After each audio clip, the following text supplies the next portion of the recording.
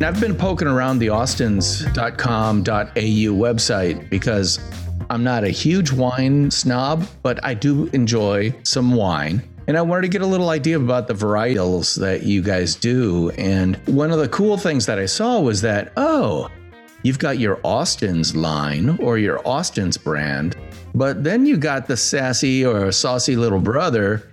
Well, actually not little brother, the very 6'6" brother that is literally called 6'6" or 6FT6. Think typographically, and it's 6, capital F, lowercase t, 6, all one word, if that makes sense. And I was intrigued by that because obviously I know you or I don't know you, or this is another one of those Kate Toon hookups. Like, why do I have so many Australians on my podcast? It's because I met Kate Toon in a hotel bar. And I'm not kidding you, which I'm sure you understand. I can see that you know exactly where I'm coming from. But when she said, oh, yeah, you should talk to Belinda Austin, I'm like, OK, cool. I love to talk to anybody. But then I see you work for, or you're part owners, you're operators of a family-owned winery in Geelong, which is just west of the harbor at Melbourne, as you would say down under.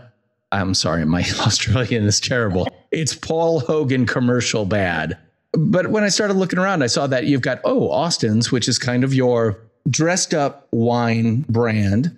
And then you got your just off the convict trawler escapee from the British 6'6" brand, which is literally named after the height of a convict. Let me read this from your website. Sorry, this is a long introduction, but I feel like we got to touch on this because I love this story. And it's actually going to form the basis for a lot of my questions. In 1803, a convict named William Buckley, the man who stood as tall as 6'6", pulled off a daring escape from the British and landed at the Port Phillip area. Stranded but free, he came across a local indigenous tribe, and the tale goes that he survived the next 32 years living amongst them. These days, they call William Buckley a legend, a giant of his time. Here at 6'6", we just know him as Will, the guy who inspired the Pinot for the People, and the guy who stood at 6'6".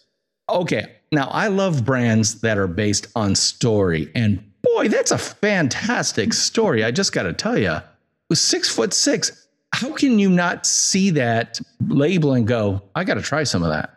Yeah, well, that's the interesting thing. So we actually, if you see the old label, we have this old label with a stick figure on it.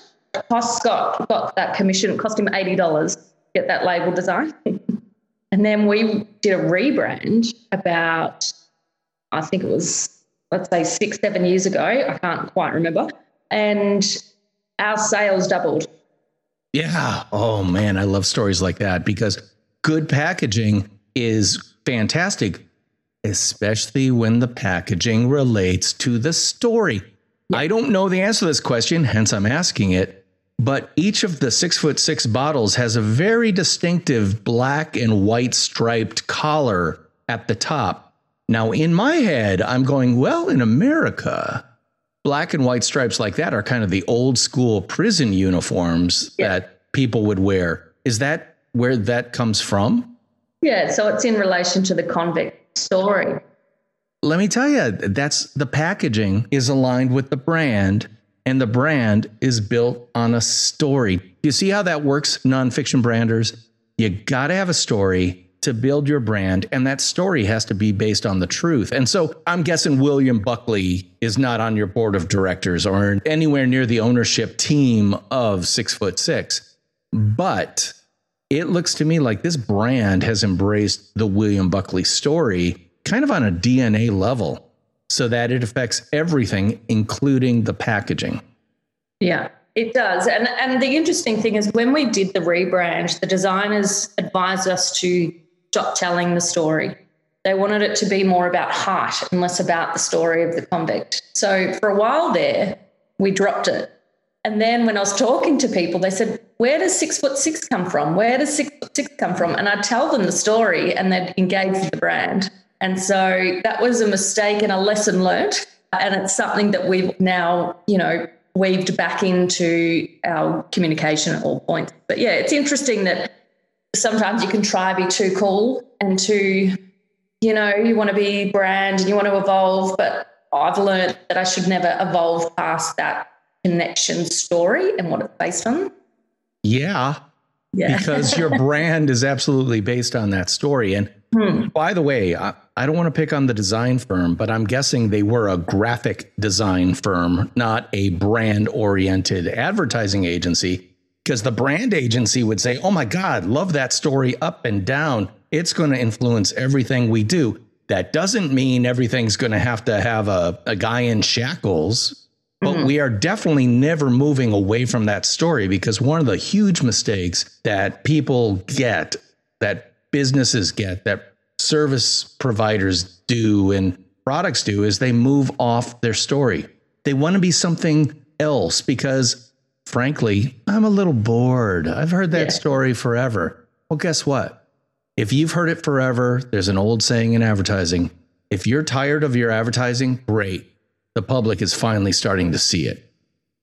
And that's very true of this. And the whole thing is, I can look at your website and go, oh, Austin is the bottle of wine, or Austin's is the bottle of wine I'd buy my mom for her birthday. But if I'm having my friends over for a barbecue in the backyard, I'm going to pick up several different varietals of the 6'6" because it's just cooler. I mean, if I have that bottle out, people are going to start asking me questions about it. And then I get to put on my kind of pseudo wine snobby hat and say, well, actually, let me tell you about the founding of the vineyard. But guess what? Is there anything about wine drinkers that isn't just a little bit snobby? Yeah. And that's where we sort of base our brand around, is not being wine snobs.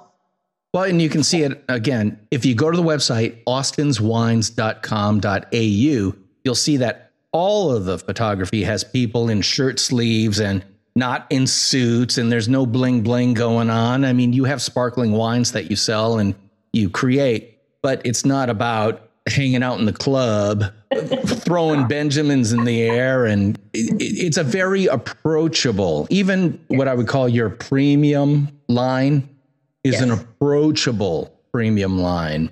So even your most buttoned down version is still a button-down shirt, open, no tie, sleeves rolled up, and having a good time with friends and family. I love that you picked that up. I'm happy that I'm getting the point across. I'm happy about that. It's because you know what your story is, right? Okay, so Belinda Austin, née Cook, you weren't always in Austin, were you? No, I wasn't. I've been a Cook, a Wilson, a Cook, and now an Austin. If you want my life story. Well, you know, I'm going to have to get out a genealogical chart to follow that, but I'll just take your word for it and say that, okay, you're now a member of the Austins that actually founded. So, yeah, my in-laws founded it in 1982. They just had a keen interest in wine, went to Burgundy, loved the variety, came back, wanted to plant their own vineyard. So they started with 3 acres, and then being the entrepreneur that my father-in-law is, he then decided to plant 150 acres as a hobby. Yeah, that's one of those hobbies that suddenly takes over your entire life, and it looks like it did. It did. So he called up my husband and he said, do you want to come and help me in the business? We've got a lot of wine, but we're not selling much. And so Scott then came on board and he took on the export market, and it is what it is today. And he took over it and bought the business off his parents. And so there we are. Now it's us two, second generation. Which is another extension of the story. So it stays in the wine family. You're not owned by some weird Japanese holding company, spirits and alcohol or wine and anything like that. You're still owned and operated as a family owned and operated business. Yes. Yeah, very much so. It's very, the in-laws, we live on the same property. So we all live on the vineyard together, and they still help out in the business. Richard sits on the board. Pam does whatever needs doing. She still sells to restaurants, and Scott and I take care of the day-to-day runnings of the business. So it works out quite well. Yeah, boy, I got to tell you that I'm probably not the only one looking at the life you're living going, oh man, I kind of hate you. But then again, it's a pretty good life. But then again, you've even got a product for that, which kills me. Again, I'm doing my 2 seconds of research before Belinda gets on the line. And I'm looking at the top navigation of the austins.com.au website going, oh yeah, homepage, about, shop. Valentine Day backs, yeah, cellar door wine. I'll have to look at that. Rent a vine. What? Rent a vine? So I click on Rent a Vine, and guess what it is? Have you ever dreamt of making your own wine? Why, yes, Belinda, I have dreamt of making my own wine. Well, I can rent a vine at Austin's to grow and make Pinot Noir or Chardonnay in 2021. What? Shut the front door. Are you kidding me? Talk about making wine approachable. Yeah. That is incredible. And, you know, I'm looking at this. So let's say I want to rent a vine. What do I get?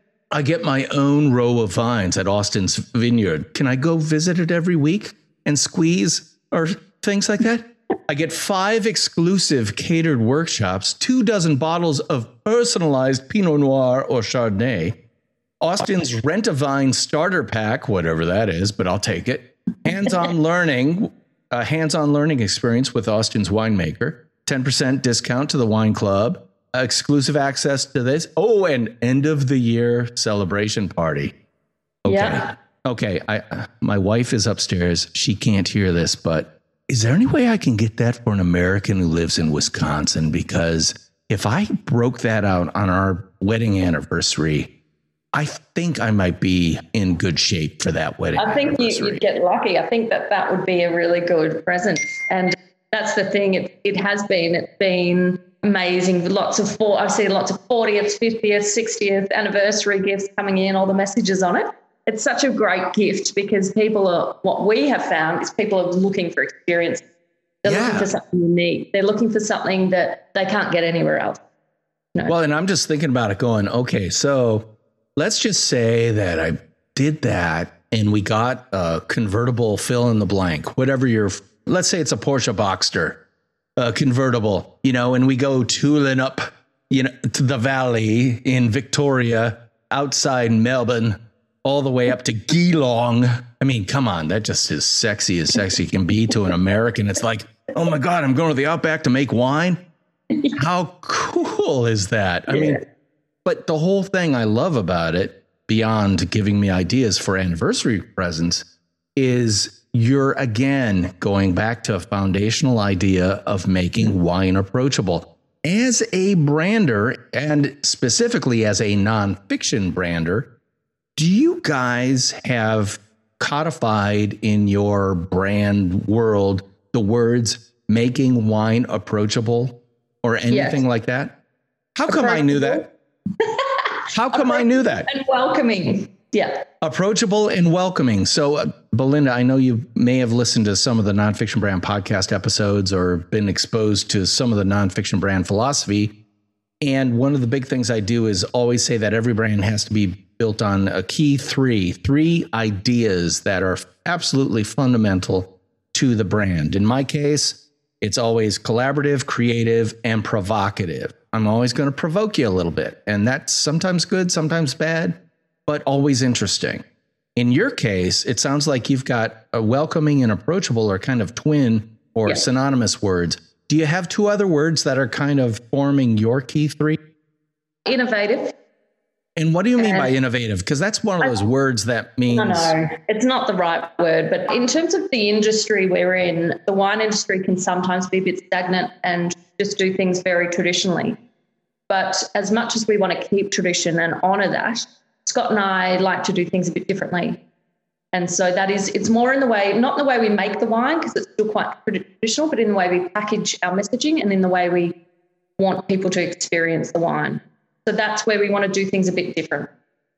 You know, a more powerful word that, and I'm not telling you to change it, but one for your consideration, let's say surprising. How about a word like surprising, that you're always looking for something that is a little bit out of the ordinary? And what I mean by that is if you go to their Instagram, because there's Austin's Wines, which is one Instagram account, and then there's 6'6" Wine. So the numeral 6, FT, numeral 6, Wine, all one word. And just bop back and forth between those two Instagram feeds, and you can feel the difference. It's like, oh, I'm going to my mom's for Sunday dinner. Ooh, I'm hanging with my mates in the backyard. And then flick back to the other one and go, oh, I guess I have to dress up a little bit, maybe. Well, for me, it's like putting on khakis instead of jeans, you know. But that for me is dressing up. I hate to say it. Yeah. You can't change me. Armani, I am not. But you can see even there, you're being what I would call a little bit surprising. Because if I look at the Austin's Wines Instagram feed, I'm going to think you're one style. And then I find out you've got this other one and I go, oh, you just surprised me. You're not all one thing. That's very interesting. And that's got to be strategic, right? Yeah, it is very much so. And I think we spend a lot of time on what we want to stand for and what we want to be known for, and also who we are as people, because I don't want to be something I'm not, you know. Right. And that's the thing about Scott and I. We're a bit cheeky. We're a bit fun. We're not winemakers. We love wine, but we're like the majority of the public. We just enjoy a wine with friends. Yeah. And we want to learn more about it, but we don't want to be talked down to. Yeah. And, for the longest time, that's what has kept people away from wine is this feeling of, I don't know what I'm ordering when you give me the wine list and I'm not looking at the wines. I'm looking at the prices and going, I don't want to buy the cheapest one because that makes me look really bad, but I'm certainly not buying the highest price one, and the ones in the middle are too. I guess I'll go for the 1, 2, or 3 from the bottom in the flavor that I'm most familiar with, or the varietal. And I'll call them flavors because I've never heard and understood what the word varietal means. Oh, so Pinot Noir. Noir is French for black, so I guess that's probably dark. So that must be a red one. Oh yeah, I like reds. Give me the Pinot Noir. Well, that's very sophisticated. Most people go Pinot Noir, which is fine too, Pinot Gris or, but even then it's like there's this laughing, they don't know how to say the wines. Well, why don't we teach people? Why don't we show them how to say it or how to order or, instead of going, they don't know what they're doing. That's not, This episode of the Nonfiction Brand podcast is brought to you by my new book, Nonfiction Brand. Discover, craft, and communicate the completely true, completely you brand you already are. Now available on Amazon.com. Jay Baer, best-selling author of Talk Triggers, said, "The book is outstanding, highly recommended. A spectacularly useful guide to personal branding that pulls off the difficult trick of being both realistic and inspirational. A must-read, regardless of where you are in your own brand-building journey." To get your copy, head on over to Amazon.com and search Nonfiction Brand. And let's get you all the credit you deserve for the completely true, completely you brand you already are. I want to touch on something in the next episode that you brought up. You said we like to create experiences, or some variant of that line. I want to touch on that big time, but first I want to let people know how they could contact or engage with you on social media. Do you have a primary social channel that you prefer? We use Instagram and Facebook. They're the ones I focus on.